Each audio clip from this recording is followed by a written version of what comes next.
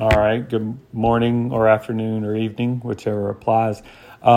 This is a little essay that I wrote after reading, and this was written maybe a few months ago, probably in the spring, maybe 6 months ago. I'm going to read it, and I may not end up sending it to you if I'm not happy with it, because I really haven't even read it since I wrote it. So I'm going to, but it was what I wrote after reading and studying through that section of the final instructions in Ascension. So I'm going to go through this, read it, and like I said, you may hear this or you may not. So the title of this is "You Have Everything You Need to Succeed." Scientifically speaking, we grow physically until roughly our mid-20s. Intellectually as well, our brain matures around that same age. We stop growing physically at some point, and our mind becomes fixed. That's why we don't grow taller and find it more difficult to learn languages after our mid-20s. That's for most people. Then around 50, we start deteriorating at an increasing rate. Physically, it's harder to keep muscle, metabolism slows, mentally things start to slow as well. So what do we do before we mature and in between? We work.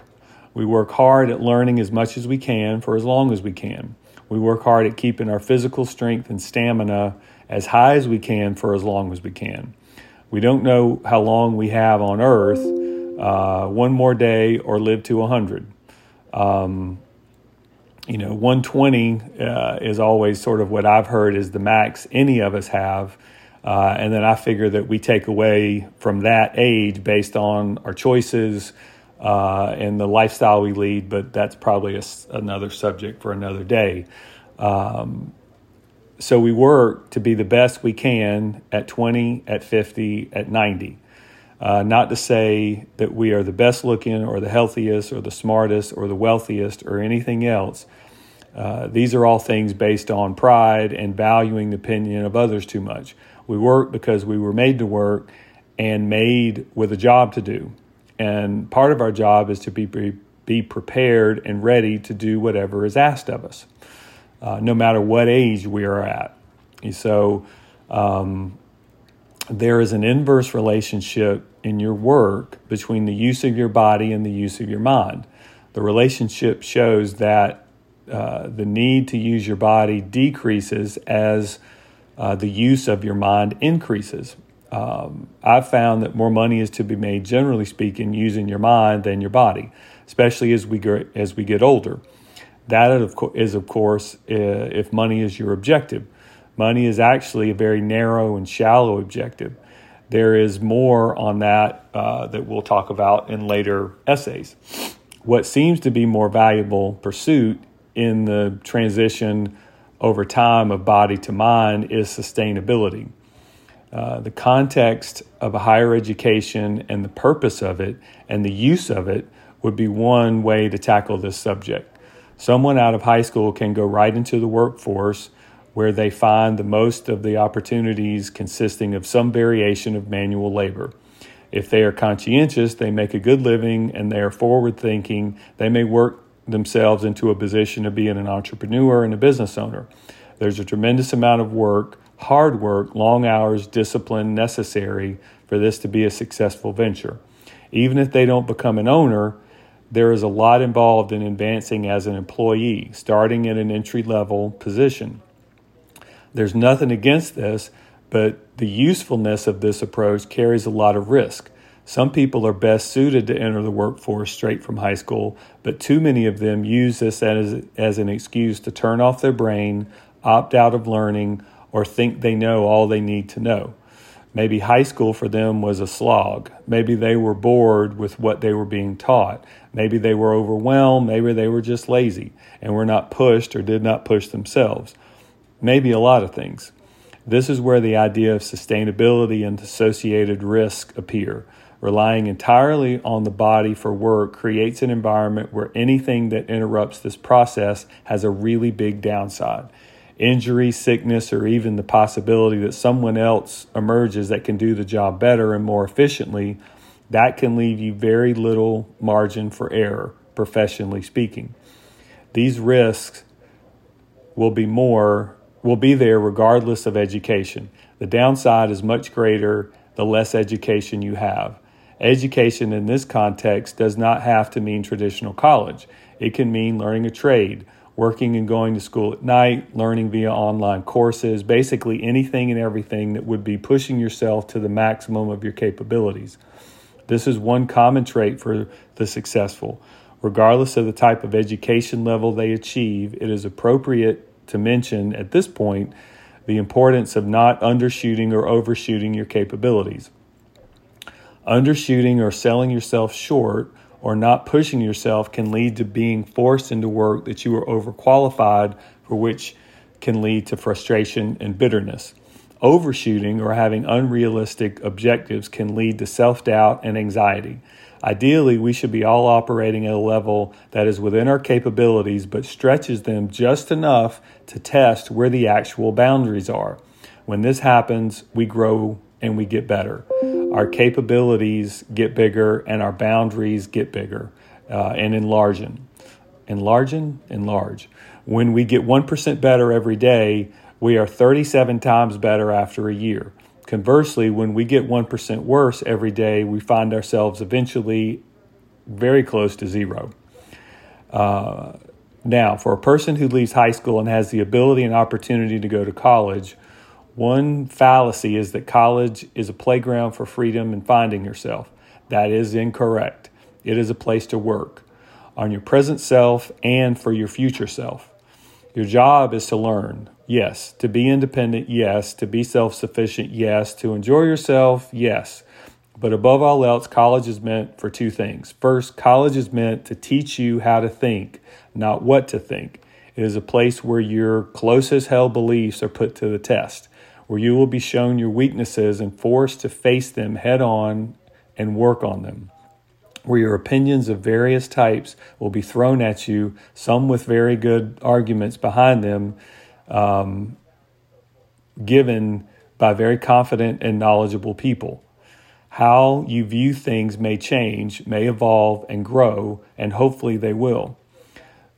You must first start at a place of knowing what you think before you can begin the process of learning how to think. Otherwise, you will be vulnerable to those intent on telling you what to think. So it's vitally important. The filter that you put what you are experiencing internally as well as the input that you are receiving externally through will determine whether you leave college better than how you entered. Facing struggles, roadblocks, sacrifice, and work is all building you into something, or running from them will reduce you into something else. Facing these things head on is the only answer. When you face struggle, roadblocks, and sacrifice, pushing through it and working through it is the only answer. The ability to truly and objectively think for yourself in all situations is priceless. Second, your job is to work as hard as you can so that when you leave, you have the opportunity to do what God has called you to do. There is a high cost to college. It is very expensive and is a privilege, not a right. You are blessed to live in a country you live in, have the parents that you have, and have the ability to even consider college. You did nothing to deserve any of this, yet you have it. You are not entitled to this blessing, so an attitude of gratitude should be on your mind every day. You don't have to do anything. You get to do it.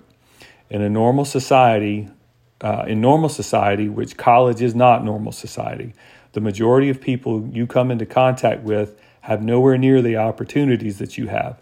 There is something that God has planned for you, something great that only you can do. This blessing comes with responsibility. You have the opportunity to take what you've been given and make more out of it. The investment of college for some is made with their parents' and grandparents' money, or borrowed or paid for with scholarships, but is paid by someone, and it's an investment in you. There is a return on investment that is expected, and it must be positive. For me, as a parent funding the college experiment, The positive return that I expect is that you use your ability to think for yourself and work to the best of your ability. I lost my place. To run aggressively in the direction that God has made you to run. All the work on earth relies upon the principle that your job security is determined by your ability to make someone else money.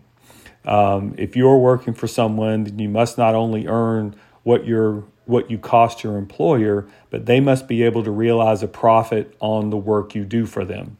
Their investment in you as an employee ultimately must be an investment that generates a positive return. Otherwise, you're always on the brink of losing your job.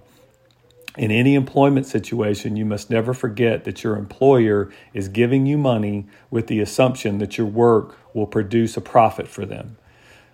In this context, I'm adding this in this context, the work of college and the profit that comes from it is the profit of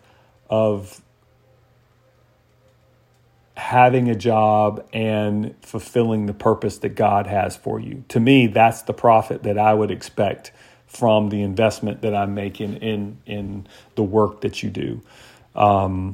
Getting back to it, we were made to work, not aimlessly, but intentionally. We occupy different places and have different responsibilities, but as believers, share one goal: to make Christ known, to do our assigned God-appointed work and purpose for an audience of one, God. He has invested in us. He created us, putting us here at this time in this place, giving us a unique personality, and most importantly, sending his son Jesus here to live among us, to die for us, and to be resurrected so that we can end our story on earth as our story in heaven begins. He invests in us so that our story on earth is profitable, not in a monetary way, but profitable for eternity. Our identity is not found in our job. We may have one or may have many of them.